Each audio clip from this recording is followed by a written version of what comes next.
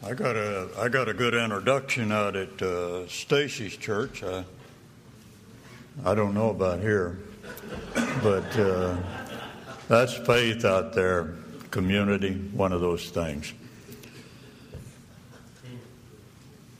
Be turning to Revelation chapter 1, and I want to talk to you a little bit first before we read some scripture. We're going to be dealing with the third and last message pertaining to the rapture, and I can tie a number of things together through going to the book of Revelation.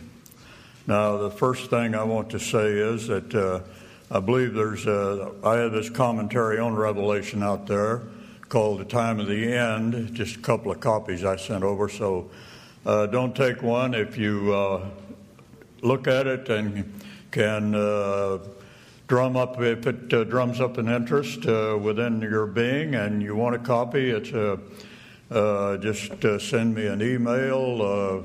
I would give my phone number. I won't do that. You can get my email address easily enough. Send me a postcard.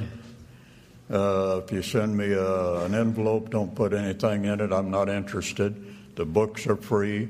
I'll send you one. You can give Arlen my name. He can write me. I don't care how you do it.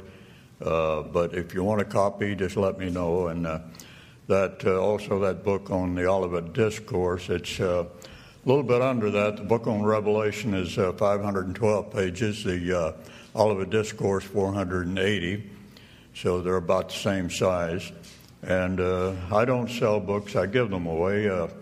How can I do that? Well, I have, there's some people out there that supply the funds to do it. I've never asked anyone for any funds. I never will. I ask the Lord. He supplies the funds, so I can just give them away. So that's how I do it. It doesn't come out of my pocket. It's just people that are interested that do that. But at any rate, I'm not one of these postcard-only people. I said, send me, call me on the phone, internet, whatever you want to do. That is, no postcards, please, not postcard only. That's the way it's sometimes done. That's not the way to do it. You trust the Lord to supply the needs, and if He supplies them, you do it. If He doesn't supply them, He probably doesn't want you to do it anyway.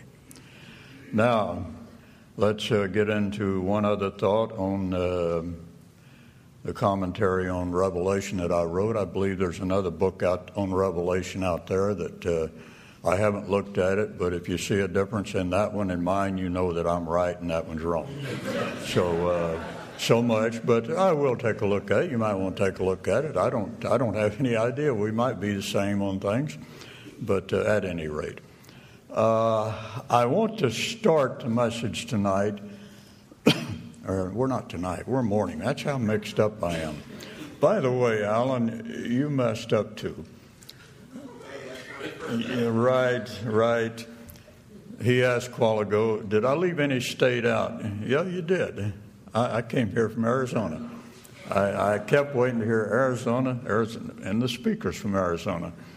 So be that as it may. Where I want to start before we start reading in the book of Revelation, I did something in the message yesterday evening that I have already stated that I do sometimes. I said that I was going a certain place. I built up to that certain place, got off on something else, never got back to it. And that certain place was, some of you may have been waiting for me to carry on with a thought, and I never did. And that's the way I'm going to start the message this hour. And it will be very appropriate to start it this way for the simple reason that John was moved forward in time and he was removed from man's day into the Lord's day. And I was talking about a scientist and his knowledge of both science and Scripture. And he was very conversant with Einstein's theory of relativity. And I kind of built up to that point, and I said I wanted to tell you something that I heard him relate to people in a message years ago. And it fits right into the introduction here, so let me relate that. Now, as I said, time is relative. It's not a constant. By that, time can change. God can change time. The constant, for example, is here. This is unchangeable. But to give an illustration of a time, a change, well, you find it in Scripture. God moves a man forward in time. He moved John forward in time in the book of Revelation. Not only forward in time, but he removed him out of man's day into the Lord's day. Now, you do understand that man's day lasts for 6,000 years on this earth. It has to do with man during the 6 days. The 6 days in Genesis 1 foreshadowing 6,000 years. That's man's day. And the Lord's day is in existence today, but not here on earth. The Lord's day will come on earth following man's day. It does not overlap any part of man's day. That's plain from Scripture. It's not plain to the writers of the commentaries. Almost without exception, you go to the commentaries and they'll try to overlap the Lord's day with the last 7 years of man's day. That is, make the tribulation the Lord's day and then continue on through the Messianic era. The Lord's day begins when Christ returns and overthrows Gentile world power, and continues right on through the Messianic era, the end of man's day. Man's day has to run its course in the Lord's day. Now, let's get back to the thought that I want to bring out to start this message. I'll get into the message in a little bit. It'll probably take a while for this message, so just relax. If you need to go get a drink of water or some other something, I won't think you're leaving unless I see you go that way. Then we'll know a little different. Now, this scientist I was talking about Einstein's theory in accord with Scripture. His theory is really very scriptural in relation to time and how God can change time, and time not being a constant. And I'll use exactly the same illustration he used because it brought the point home quite. And then I want to add to it something that I've been thinking about and you can think about. But first of all, to use his words, he said you can put a man in a spaceship, and now this is all, we can't do this, of course, but he's saying let's put a man in a spaceship and move him out for exactly 12 hours at just under the speed of light. The speed of light runs at 186 and a couple of hundred, somewhere in that neighborhood, miles per second. In other words, you could run light around the earth in 1 second about 7 times in that neighborhood, a little more. That's how fast it travels. And to give you an idea, our own solar system, from one end to the other, not solar system, but our galaxy. Let's take the galaxy. It's 100,000 light years across the galaxy, and there are billions on top of billions of other galaxies. They can see some of them, they estimate others. That's the immensity of the universe that God spoke, and this all came into existence. But now, let's get back to moving a man out at just under the speed of light for about 12 hours and somehow being able to keep that speed constant and then bringing him back to earth another 12 hours. According to this theory, and it's very biblical, do you know how much time would elapse on earth for those left back on earth, and would elapse for that man? Well, of course, we talked about 24 hours. According to this scientist, with this theory, 1,000 years would elapse back on earth, but only 24 hours for this man out there. He would come back and find those on earth had been here that is, he left the earth 1,000 years before. Well, that, of course, is perfectly in line with what? 2 Peter 3:8. A day with the Lord is as 1,000 years as 1 day. Now, that's old theory, but it really is very biblical. Now, let me add to that. Think a little bit about, along this line, the opening verses of Genesis, the first 34 verses, and by the way, that'll be the subject this evening. That was somewhat the subject of Jim's sermon this morning, and he's going to continue with that. So you're going to get a double dose of the opening verses of Genesis, which is good.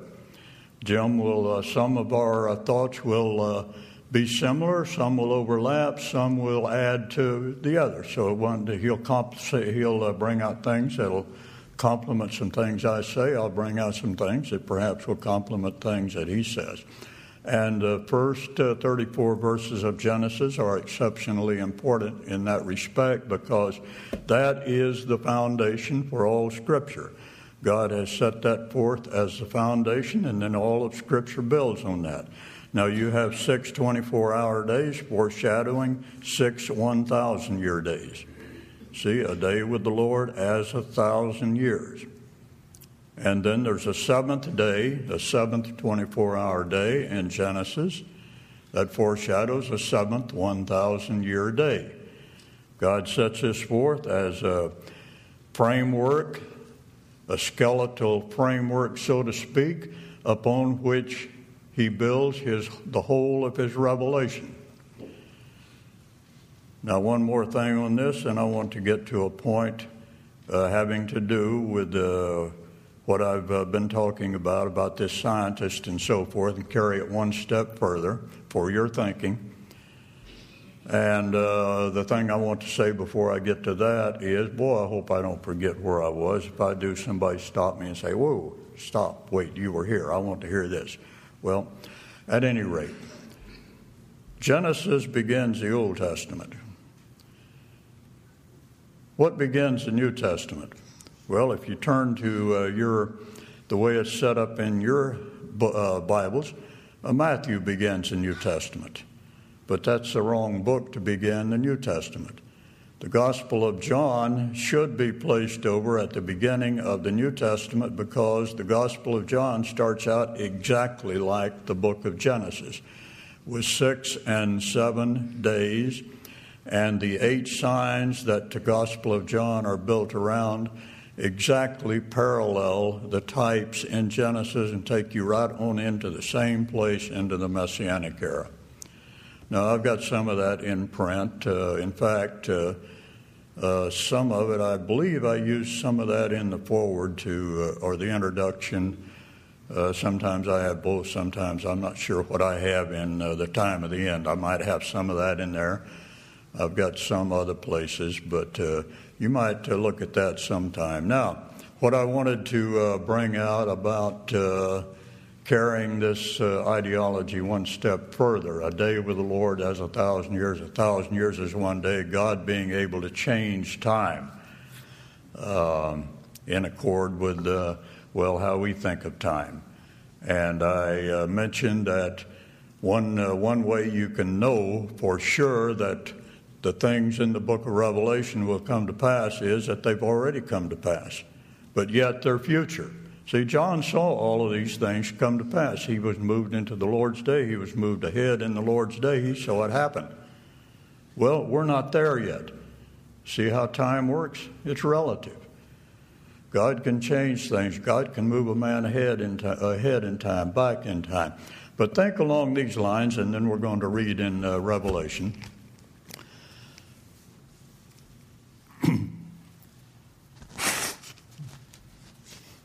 All right, I said think along these lines. Let's start with that same sentence again. What about people who have passed on? Let's take someone who has, let's take an event. Let's take the crucifixion of Christ by the Jews 2,000 years ago. And all the Christians who have passed on during this last 2,000 years. Did that take place 2,000 years ago within God's reckoning of time, looking at Genesis chapter 1 and into chapter 2, or within the way things are moving within the heavens where these Christians have gone? Let's say a Christian dying at the first part of the first century. Will he have had to wait 2,000 years, or within time moving as that he's in, would it be just comparable to 2 days? Do you see what I'm saying? You think about that a little bit. That may very well be the case. I'm just throwing out something for you to maybe chew on a little bit and think about. I don't know. I can't prove that one way or another, but that may very well be the case. These early Christians, having to wait 2,000 years, they may just be waiting what we know, waiting a time that we would think of or know as a 48-hour period with them.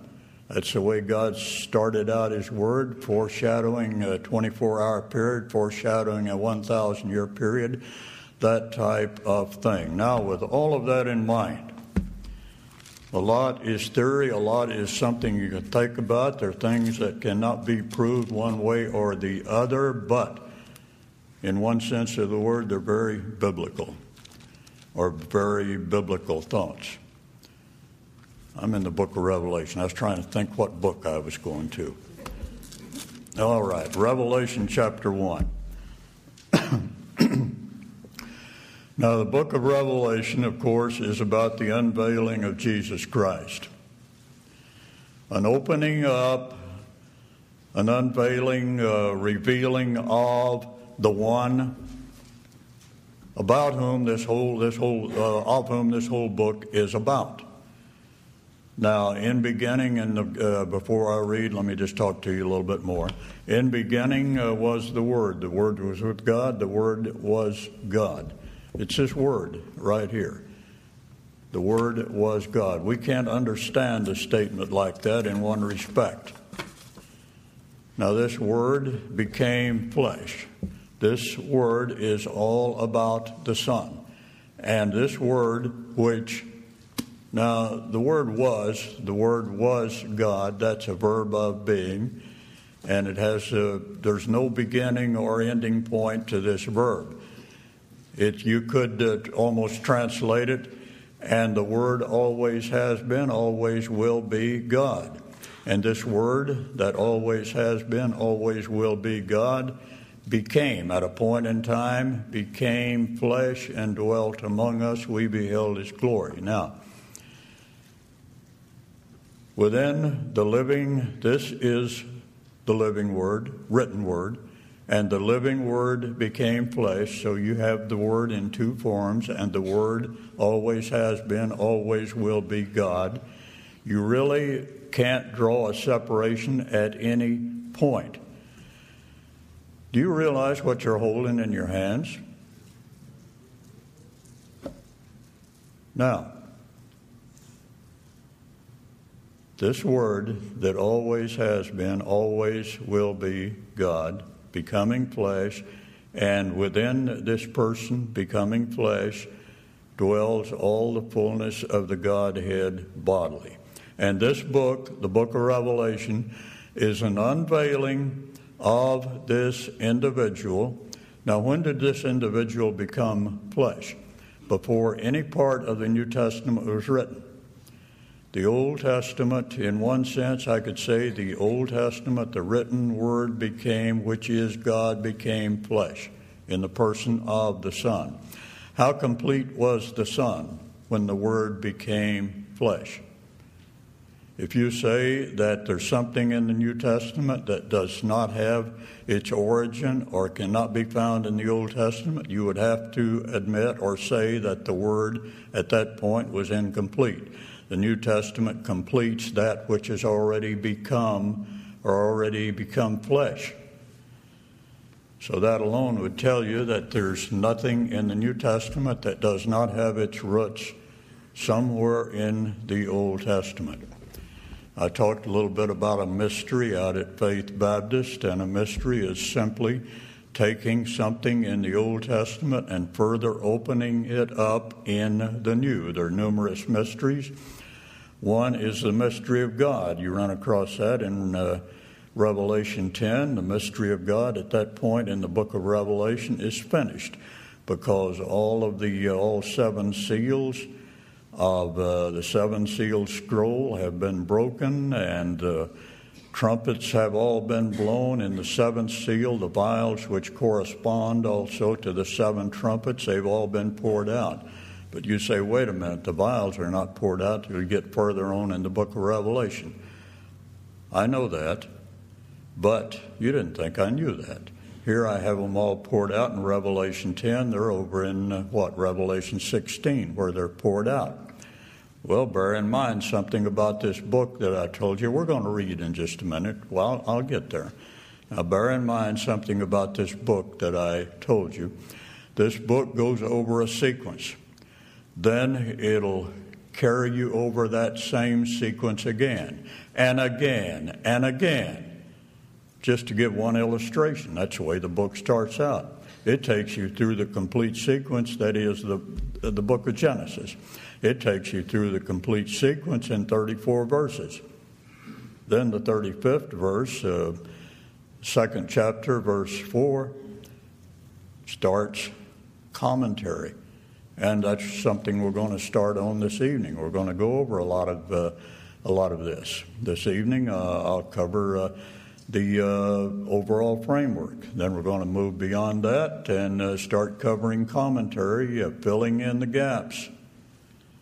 And before I leave here and go back to Arizona, I'm hoping that I'll get the point across on how, or some points across on how to study this book. I'll tell you one way to study it. Try reading it. I mean, that's a forgotten art today. Just read it. While I'm on that subject, again, I'm going to get to the lesson in a little bit, but Charles Woodbridge came to Tennessee Temple, when I was a student there. That's been 50 years ago. You can tell I'm kind of holding on to the pulpit a little bit. It's been a while. It's been a long road, but I'm not as feeble as you might think. I'm still, see, look there, free. But Charles Woodbridge, he came in and delivered a series of messages. And his first message, he said, now, on my last message, I'm going to tell you the best way to study the Bible that I've ever run across. Well, Fred Brown was an evangelist there at the time. Many of you recognize names, I'm sure. Fred Brown was a Chattanooga evangelist in past years. He's since gone to be with the Lord. But Fred Brown, a very fundamental type evangelist, people really liked him because he hadn't written a book. He went into a church one time, and the pastor said, well, I suppose that you want a book table for your books. He said, what books? I don't have any books. I've just come here to preach the word. Who are you? I'm just a voice. That was Fred Brown, you see. And people loved him because of his mannerism, his attitude. All he wanted to do is just go into a church and preach the word from a fundamental standpoint. But I call attention to Fred Brown because Charles Woodbridge had told him how to go about studying the Bible, the best method he'd ever run across in his life. And Fred Brown got up before the student body and said, you've got to hear this. I've never heard anything like it. It's the best thing I've ever heard in my life. It's how to study the Bible. And he had everybody on the edge of their seats for days. I mean, through the conference, 3 or 4 day conference, something like that.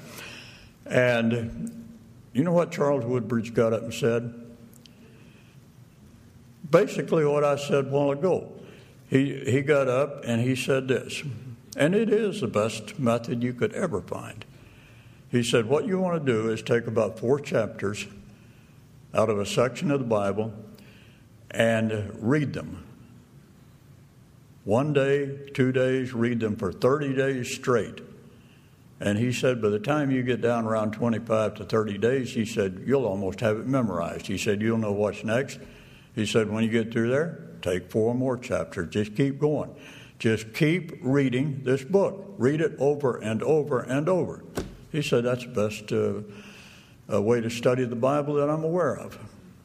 And it is. Just read the book. So let's read the book. Now, starting out in verse 9. I, John, I'm in the first chapter, verse 9. I, John, who also am your brother and companion in tribulation in the kingdom patience of Jesus Christ, was in the isle that is called Patmos for the word of God, for the testimony of Jesus Christ. Now, let me make a couple of comments about that before we read another verse. Usually in the commentaries you'll find that John is supposedly exiled to the Isle of Patmos. Well, there's no biblical reason to say that. He was in the Isle of Patmos. The Lord placed him there to receive the Word of God. The Lord placed him there. It's an isolated place, or it was in those days. I don't know what's over there today. And I believe there was a penal colony there in those days. But John was in this isle to receive the word of the Lord, and he was removed from this isle, taken into the Lord's day, to be shown what God wanted to show him. Now, verse 10, I was in the Spirit, or I became in the Spirit, just like the Word became flesh, same word used there. I became in the Spirit on the Lord's day. Now, so many make this on Sunday. John was worshiping on Sunday. In fact, I believe there are Bible translations that will read that way. I was worshiping on the Lord's day. I was worshiping on Sunday. That's not what's in view at all. The first day of the week was not called the Lord's Day at this time. If there is a reference to the first day of the week as the Lord's Day, this is the only one. But this book is not about John being taken somewhere and worshiping on Sunday.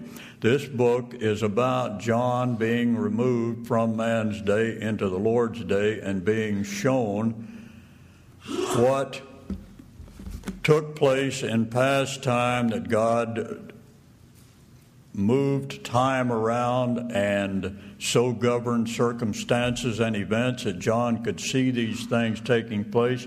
But yet they haven't taken place. They're out in the future. And they occur, again, not in man's day, but in the Lord's day. John became in the Spirit in the Lord's day. And he heard a great voice as of a trumpet saying, I am Alpha and Omega, first and last letters in your Greek alphabet. First and last, and what thou seest, write in a book, send it unto the 7 churches which are in Asia, unto Ephesus, Smyrna, Pergamos, Thyatira, Sardis, Philadelphia, and Laodicea.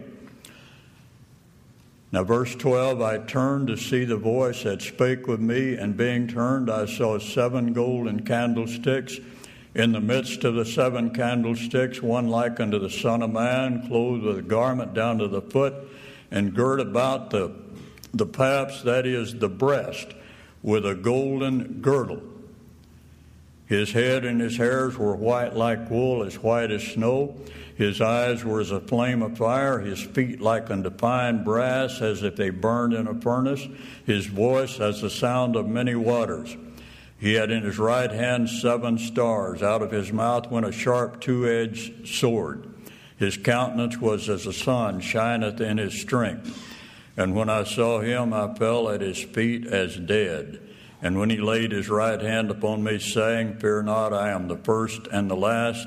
I am he that liveth, was dead, and behold, I am alive forevermore. Amen. And have the keys of Hades and of death. Now he's told to write the things which he's about to be shown and send it to the 7 churches in Asia. So what do we have here? We have John removed into the Lord's day, exactly like the church yet future will be removed into the Lord's day. Now, before I continue here, turn over to chapter 4. Let's see something very similar. In chapter 4, verse 1, After this I looked, and behold, a door was opened in heaven. The first voice which I heard was as it were of a trumpet talking with me, which said, Come up hither, and I will show thee things which must be hereafter, or literally after these things. Immediately I was in the heaven. Behold, a throne was set in heaven. One sat on the throne. There was a rainbow around the throne. Now, remember what I told you about Scripture going over one sequence and biking up to the same point and going over the sequence again, but providing additional revelation. Here's a good example of that. John removed in chapter 1, verse 10, I became in the Spirit on the Lord's day, heard behind me a great voice as of a trumpet. Look at verse 1 in chapter 4. I looked, and behold, a door was opened in heaven. First voice which I heard was as it were of a trumpet talking with me, which said, Come up hither. What we have here is a picture of the removal of the church at the end of the present dispensation. If you question that, just stay with me, because I can show you something else that will leave you with problems. And that is, when you get on down to verses 13, 14, 15, 16 in there, you find all 7 churches in Revelation chapters 2 and 3 in the Lord's presence in heaven when he appears not as a priest but as a judge. You see, during the present dispensation, he's occupying the office of high priest on behalf of Christians. And he's not exercising this office after the order of Melchizedek. Let me repeat that. Christ is not exercising a priestly ministry after the order of Melchizedek. We'll get to that in another message. How can he exercise an office as high priest if he is of the line of the tribe of Judah, not of the tribe of Levi? Only the Levites can exercise an office of priest. Now he's exercising, let me preface, I should have prefaced that statement with another statement. He's really exercising an office today in line with the order of Aaron. I don't necessarily want to say after the order of Aaron, but his priestly ministry is patterned after this order. Aaron is the one who ministered in the sanctuary with blood on behalf of the people. Christ is ministering in the heavenly sanctuary with his own blood on the mercy seat on behalf of you and me. That's what First John 1:9 and continuing, well, really backing up behind that is what the opening verses of 1 John have to do with.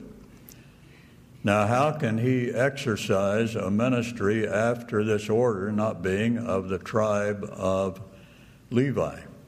How can one from the tribe, in the Old Testament economy, an individual from the tribe of Judah couldn't do this? Well, there's your secret to it. Notice I said Old Testament economy. We are not under the Old Testament economy. That had to do with the old creation in Jacob. What are you? You're a new creation in Christ, an entirely new creation.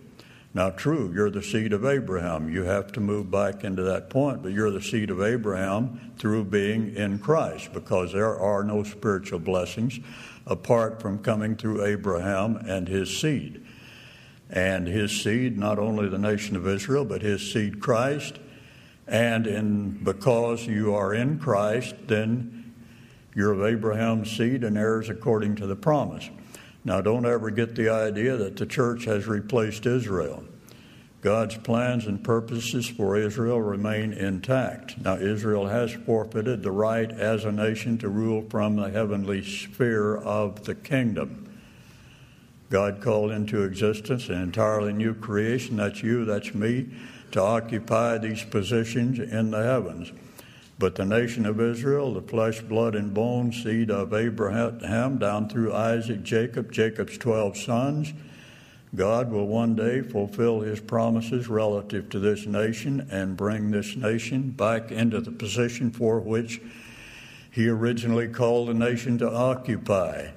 And that is dwell in a particular land in the Middle East, be in there alone, and they will not only rule the nations from the earthly sphere of the kingdom, but God will bless the nations through them. Now, something I alluded to, and let me say it again.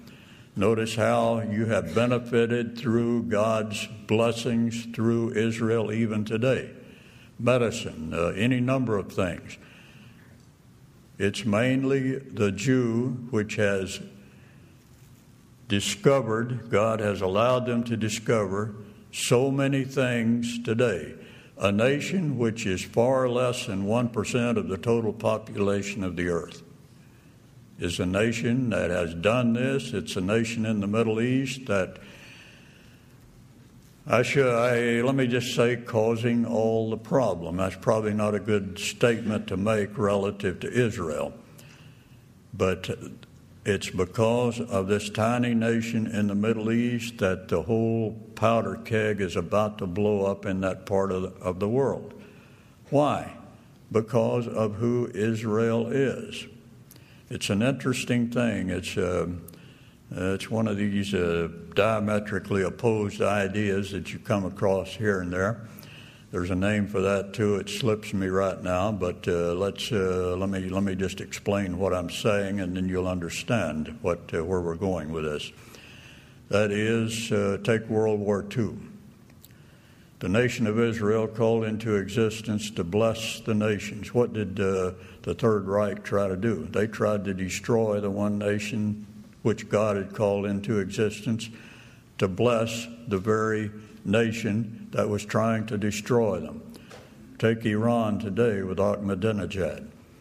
What's he trying to do? He's trying to wipe Israel off of the earth. He's following along the lines of Nasser of Egypt in past years. And Nasser said, our basic aim in this war is to drive Israel into the Mediterranean Sea. Down through the years, you've had men's attitudes directing nations which have been, they're moved toward Israel. Now, there's another reason for that out of Daniel 10, and that is God does, rules over all. I was about to say Satan rules the earth at the present time, a rebel ruler, and he rules through the Gentile nations. Rulers on the earth ruling under Satan and the Gentile nations, influencing them. Angels under Satan ruling through these individuals on earth. And what would you think that they might try to influence these rulers relative to? I mean, it's easy to see. The nation of Israel.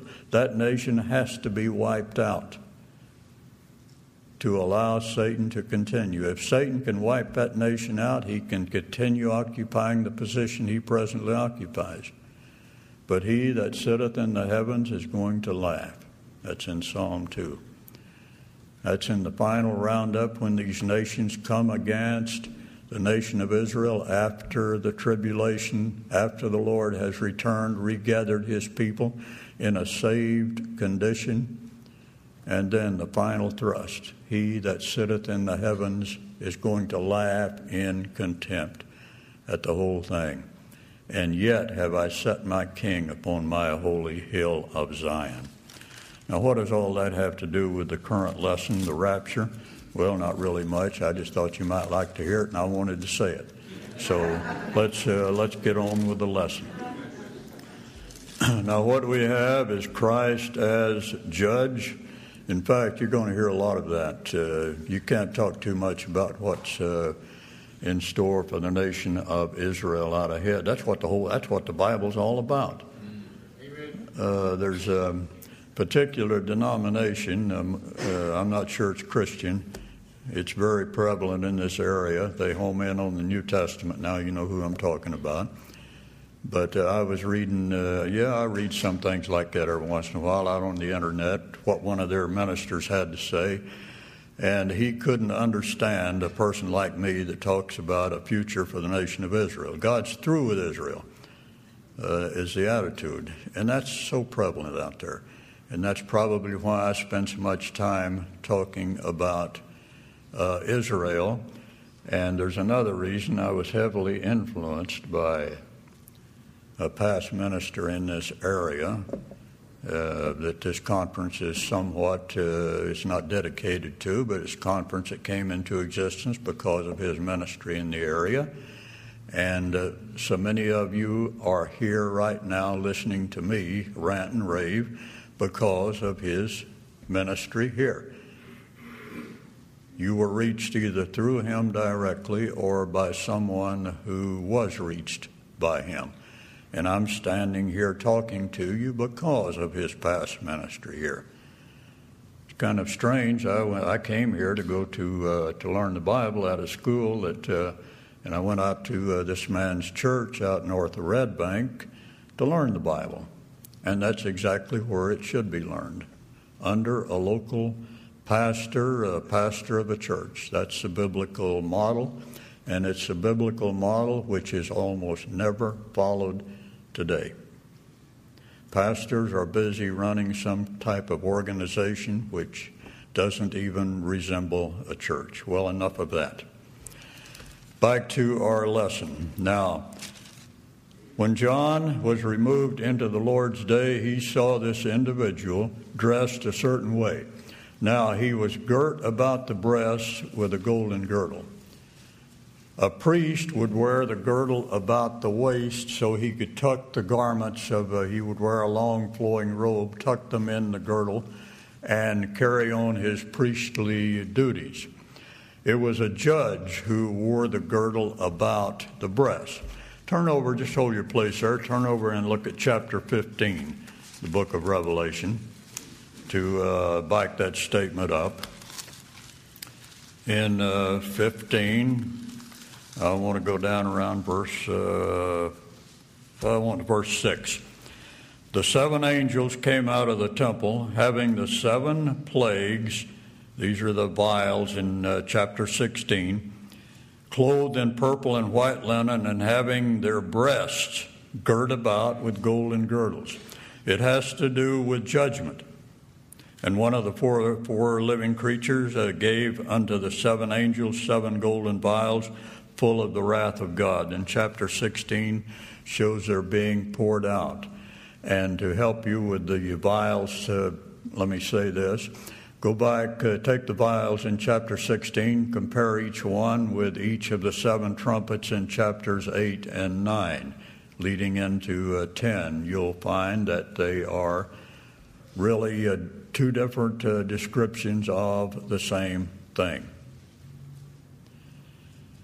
Now, back to chapter 1. John, removed into the Lord's day, he sees this individual, Christ, as judge.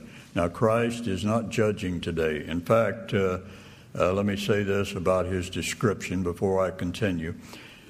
His feet likened to brass. I mean, brass has to do with judgment. The whole description of him here has to do with judgment. Christ as a judge, yet future. He's not judging today. He's high priest today, but the day is coming when he will be our judge. And the picture of him as judge, you find a complete church, all 7 churches in chapters 2 and 3 in his presence. Now, if you don't like the idea of John representing the church in verses 10, 11, being removed from the earth, from man's day into the Lord's day, chew on the idea that here's a complete church in Christ's presence with his being seen as judge.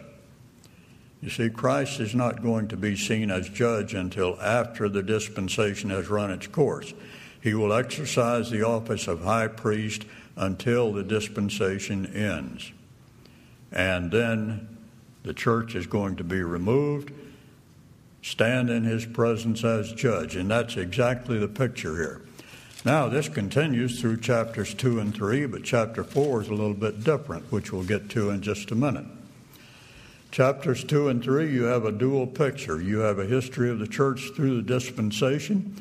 It starts out, the church in Ephesus, which leaves its first love. And leaving its first love, it eventually ends up, as seen in the church in Laodicea, wretched, miserable, poor, blind, and naked. Now, I listened to a man preach on the church in Philadelphia, the church in Laodicea. He was wanting to tell the people that he was preaching to, well, you're not a Laodicean church because there wasn't anybody in Laodicea that was even saved. You're a Philadelphian church. Well, think about that a minute. Wasn't anyone in Laodicea that was even saved. There wasn't anyone in the church in Laodicea that wasn't saved. Now, understand something about the 3 divisions of the human race. There are Jews, they're not saved. There are Gentiles, they're not saved either. And there are Christians, they're all saved. There's no such thing as a born-again Christian. There's a Christian, and all Christians have been born again. That's just a double statement, a born-again Christian. What is that? Let's just go with Christian. I know that you have to explain things sometimes. You've got people say they're Christian. Well, have you been born again? Well, I understand that. But there are three divisions to the human race: Jew, Gentile, and Christian. There's no such thing as a fourth division between a Christian and one of the others.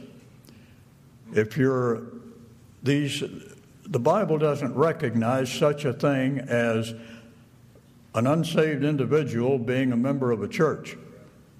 It doesn't work that way. The way Scripture has it set forth is a saved person. Well, a church is made up of saved individuals. It's not made up of saved and unsaved, with evangelists going into the churches trying to get the unsaved that are members of that church saved. Well, the way the churches are today, I know that on the rolls of churches, we have unsaved people. Now, that's true, but they're not part of the church. Only those that are saved are part of the church, the way Scripture has things set up. So what we have in Revelation 2 and 3, we're dealing with the saved. We're not dealing with unsaved. There's nothing in these two chapters that have to do with salvation by grace through faith. And that includes inviting Jesus into your heart in chapter 3. I don't know where they ever came up with that. Jesus doesn't want to come into your heart. Your heart's all corrupt, so forth. But then again, I realize that heart is used relative to the man himself. Now, that might be a little bit different idea there. But salvation, where does it say in Scripture that you're saved by inviting Jesus into your heart? Or where does he even say to invite Jesus into the individual? Let me show you something about that section of Scripture. Go over to 3:20. That's the verse that I'm somewhat referring to. Now, this is to the church in Laodicea. Behold, I stand at the door and knock. If any man hear my voice and open the door, I will come in. It's not into him.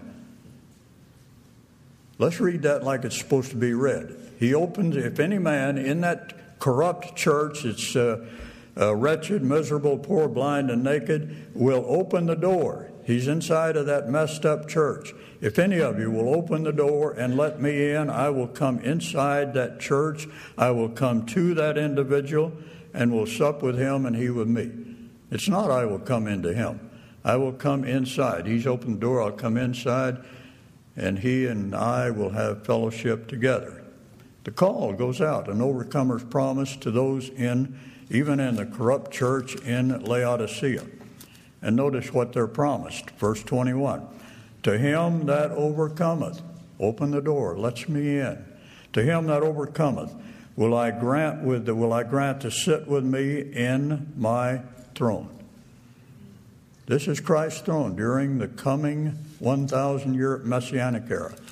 So you have 7 overcomers' promises.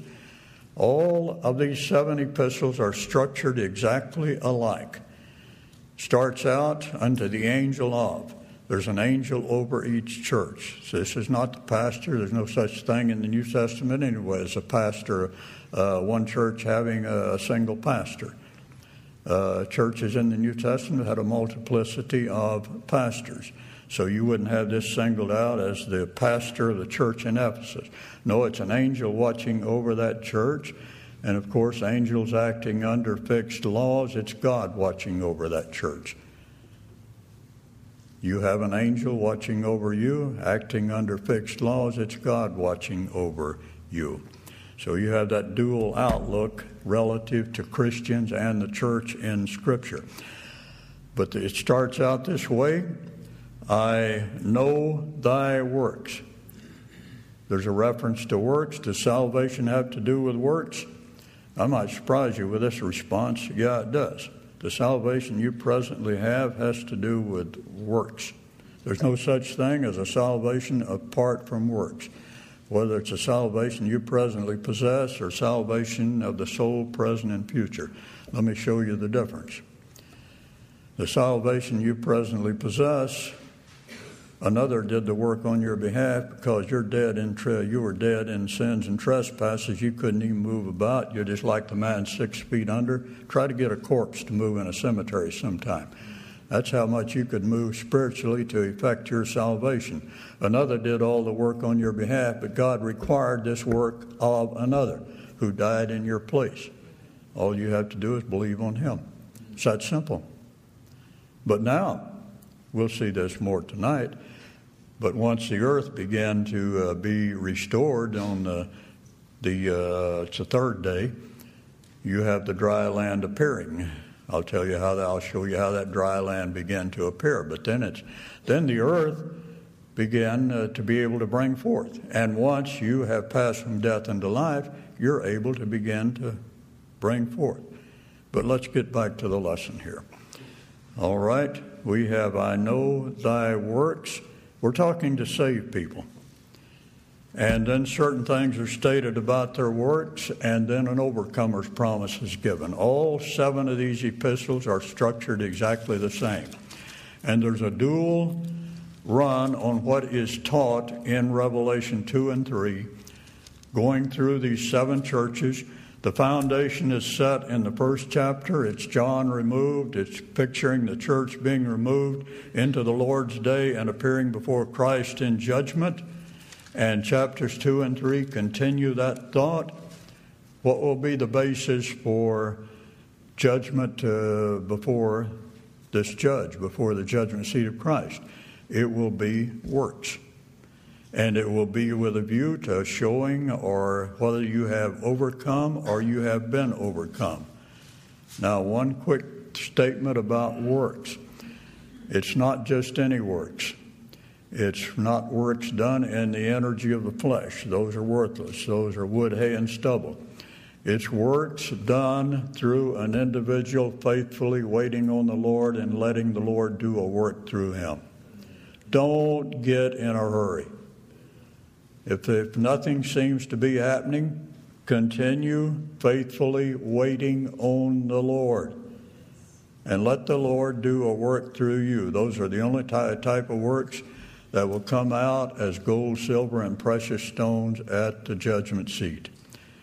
And that, along with the history of the church, a dual look in chapters 2 and 3, it's what they're all about. What's chapter 4 about? Now, there's one thing I want to emphasize here before I get into chapter 4 and comment on it briefly. What I'm going to do beyond this is just take a few minutes, probably 15, I don't know, and give you a running look at the book of Revelation. But one thing I want to emphasize at this point is that all 7 churches are seen in Christ's presence in chapter 1. It's all 7 churches being dealt with its respect in chapters 2 and 3. 7 is a complete number. It has to do with the completeness of that which is in view.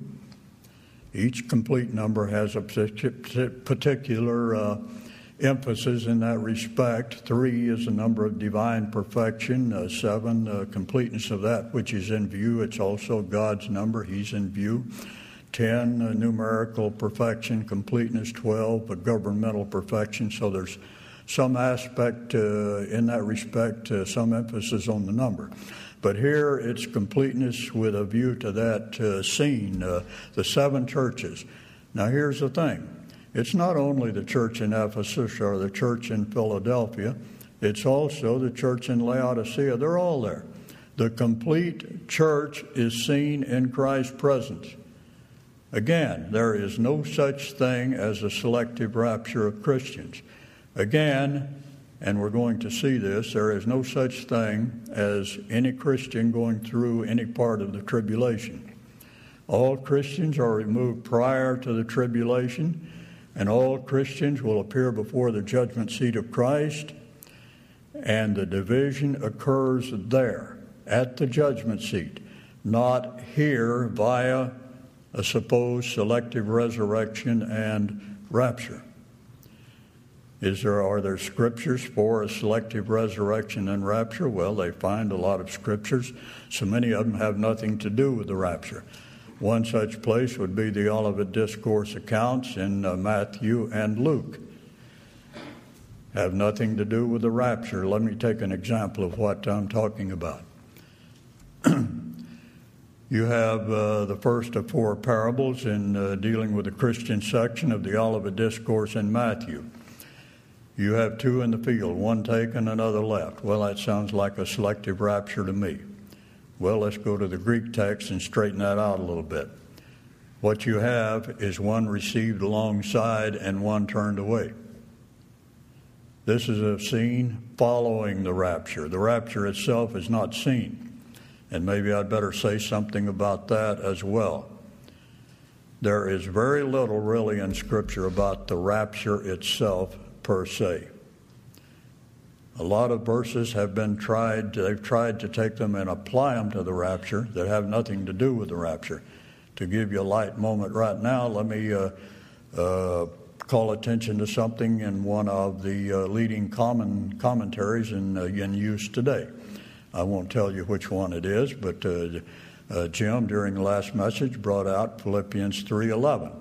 The commentator, looking at this particular verse, he can't figure it out, an out-resurrection. He says, well, possibly Paul had in mind the rapture. What in the world? Paul had in mind the rapture? They take verses like this and try to apply them to the rapture out of the Olivet Discourse in Matthew or Luke, things of that nature. They take Revelation 3:10, has nothing to do with the rapture. That's like trying to find the salvation by grace message through Revelation 2 and 3. Here's another interesting thing you might like to think about. All seminaries offer courses in church history. Do you know not a one of them is taught correctly?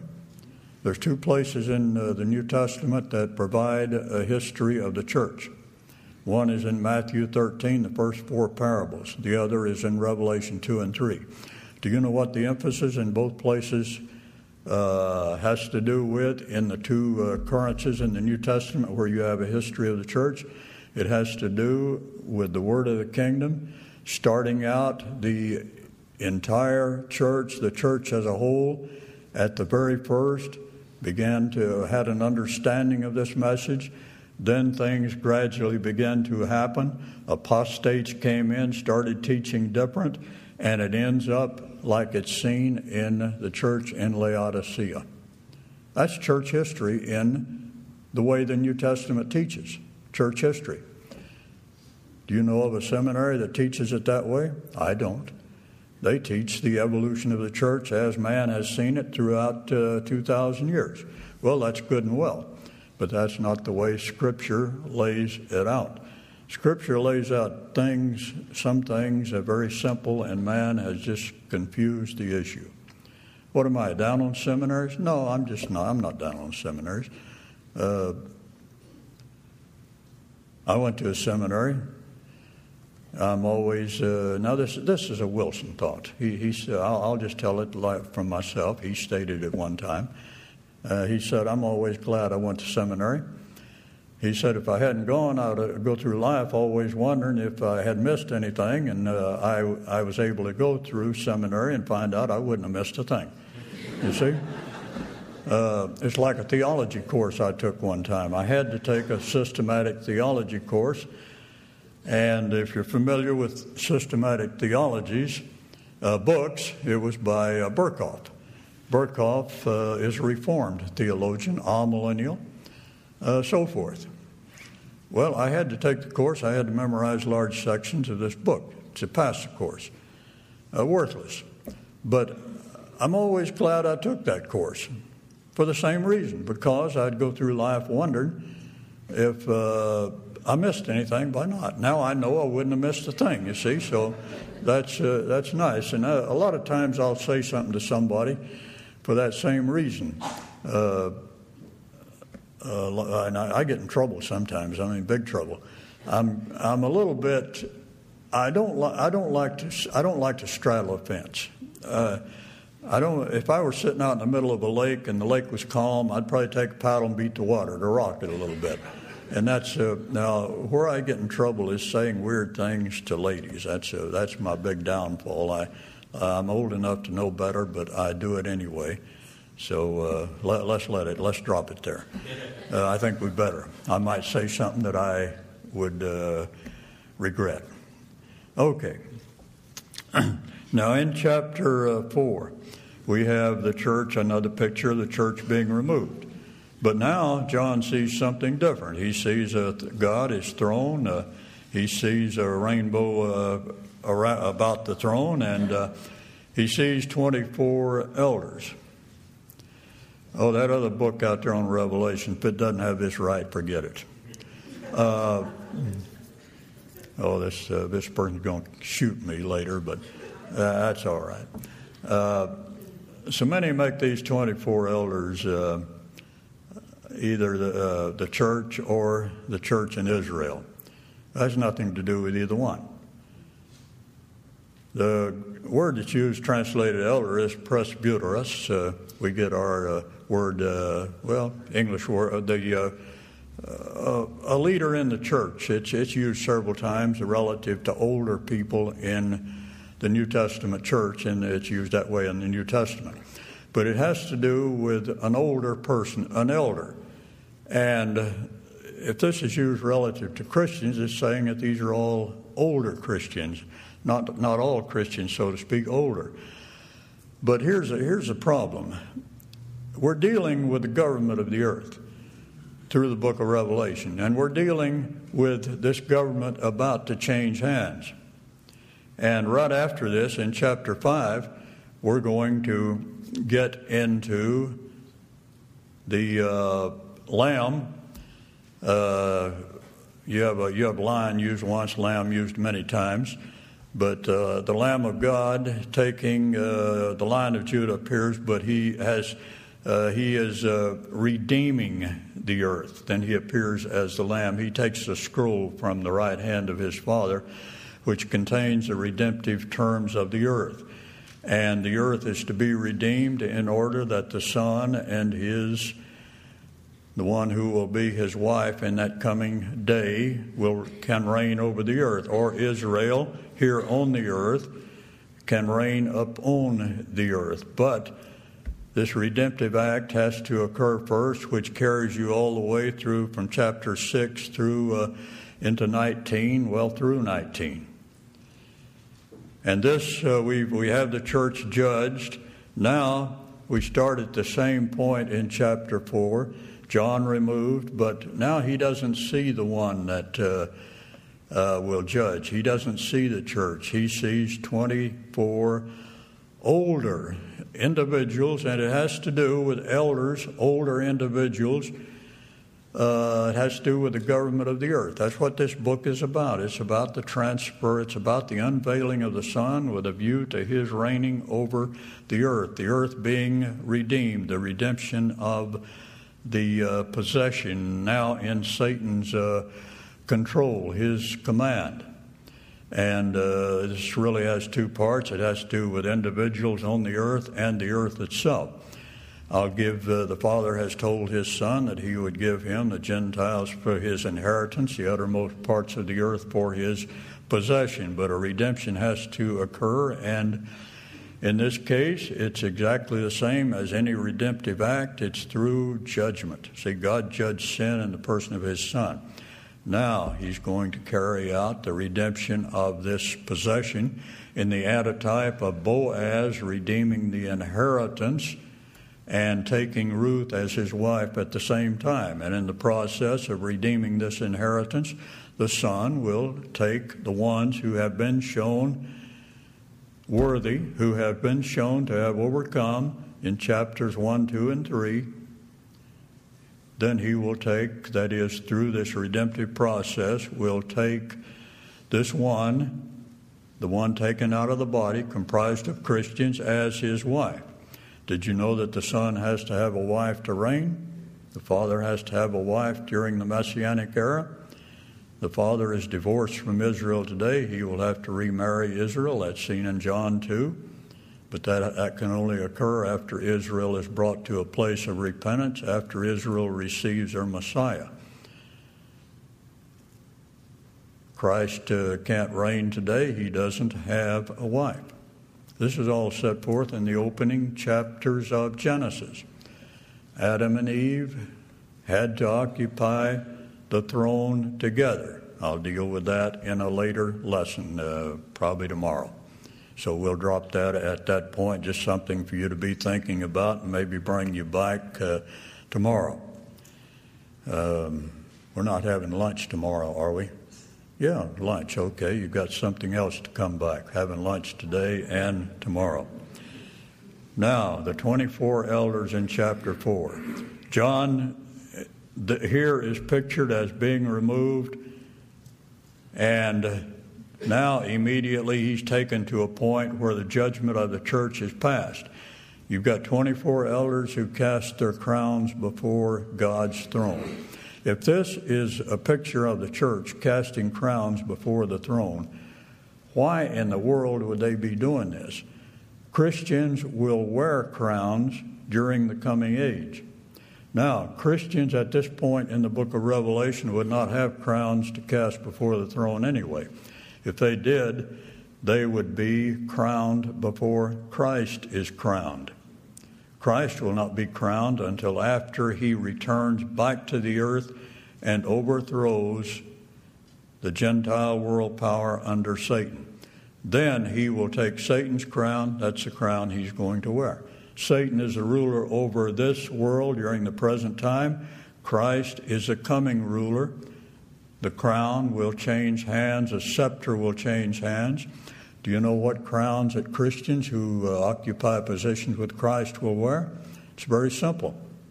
They will wear crowns worn by angels originally placed in positions under Satan before Satan fell, before he sought to exalt his throne. He was placed over this earth, a great contingent of angels placed under him.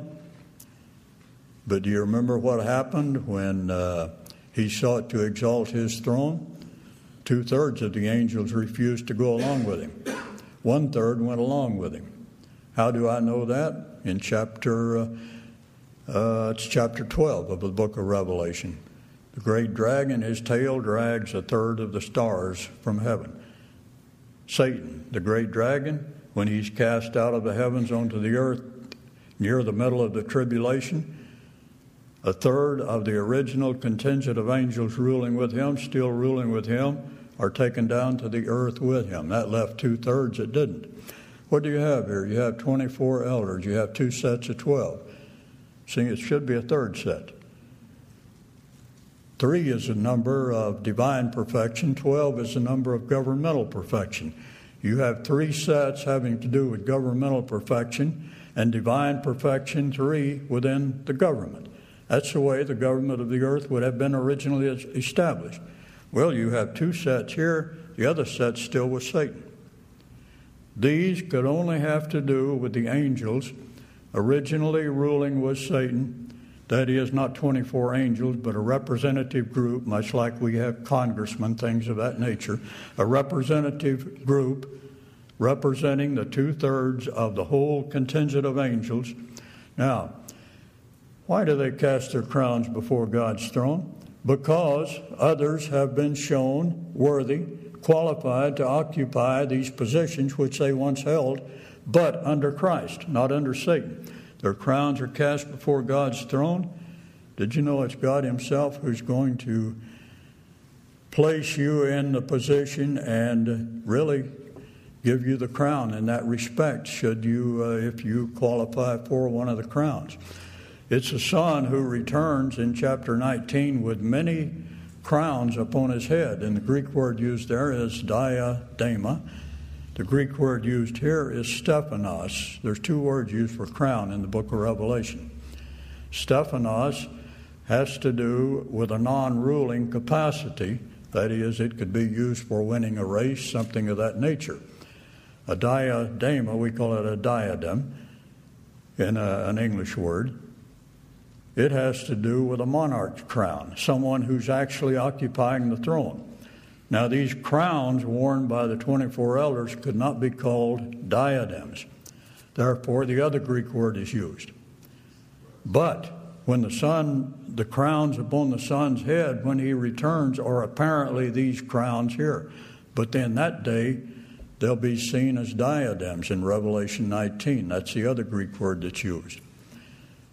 Monarchs' crowns. And these crowns will be worn by Christians. They relinquish them because of that.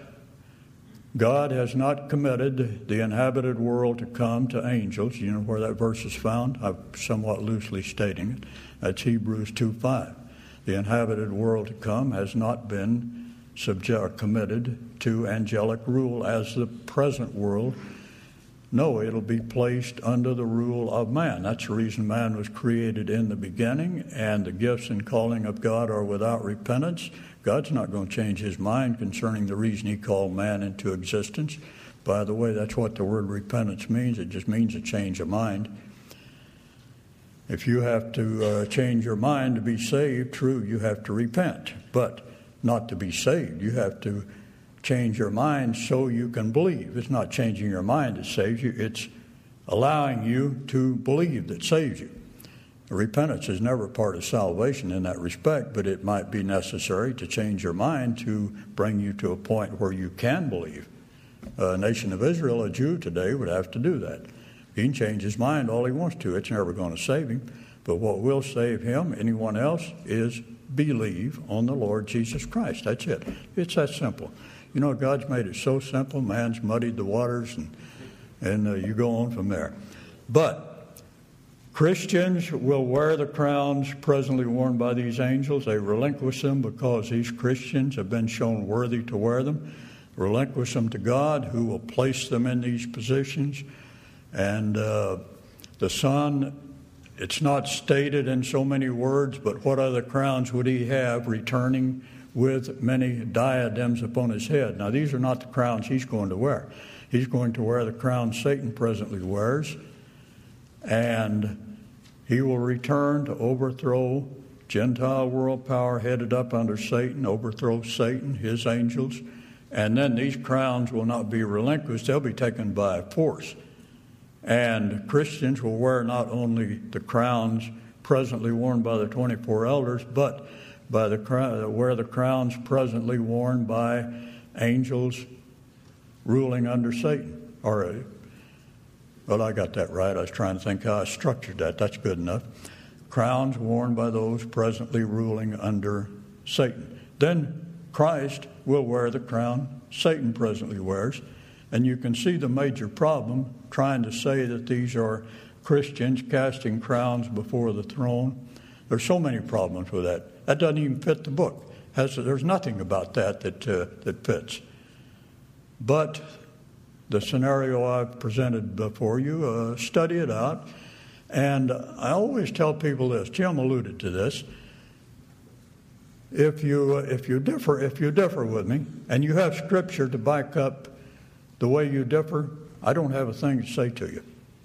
But if you don't have any Scripture to back up your differences, oh, well, my pastor believes that. It must be right. He studied more than I have. Don't bother. I'm not interested. I want to know what this book has to say. That's the thing that interests me. All right, I've covered the subject enough so you can see where the book is going and what's about to happen and where we are and, all things along that line. So I think I'll close at this point. We're getting pretty late, 35 after 12. So let's have a word of prayer, and we'll get something to eat, have a little fellowship. Maybe I ought to say something about fellowship. 1 minute. The Epistle of John has to do with fellowship. John wrote these things in order that Christians might have fellowship, now watch this, with him.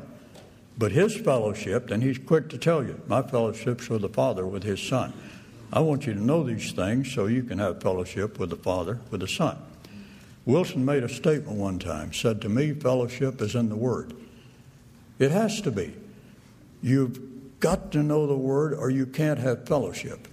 Because fellowship is agreeing with the Father, with his Son, relative to the Word. Fellowship, the word means like-minded. It's being like-minded with the Father relative to his Word. Now, true, two Christians can have fellowship on a horizontal plane, so to speak, but only if both are in tune with the Father and with His Son in a vertical plane, so to speak. And that's fellowship. And if we have fellowship, that's the type we need to have. That's the only type of biblical fellowship out there. Let's pray. Our Father, we're thankful you've allowed us to look into your word, to discuss these things, throw out these thoughts. Just pray that things amiss might be dismissed, but things from your word, in accord with your word, that they might be caused to think on these things, to see if they be so. It's in Christ's name. Amen.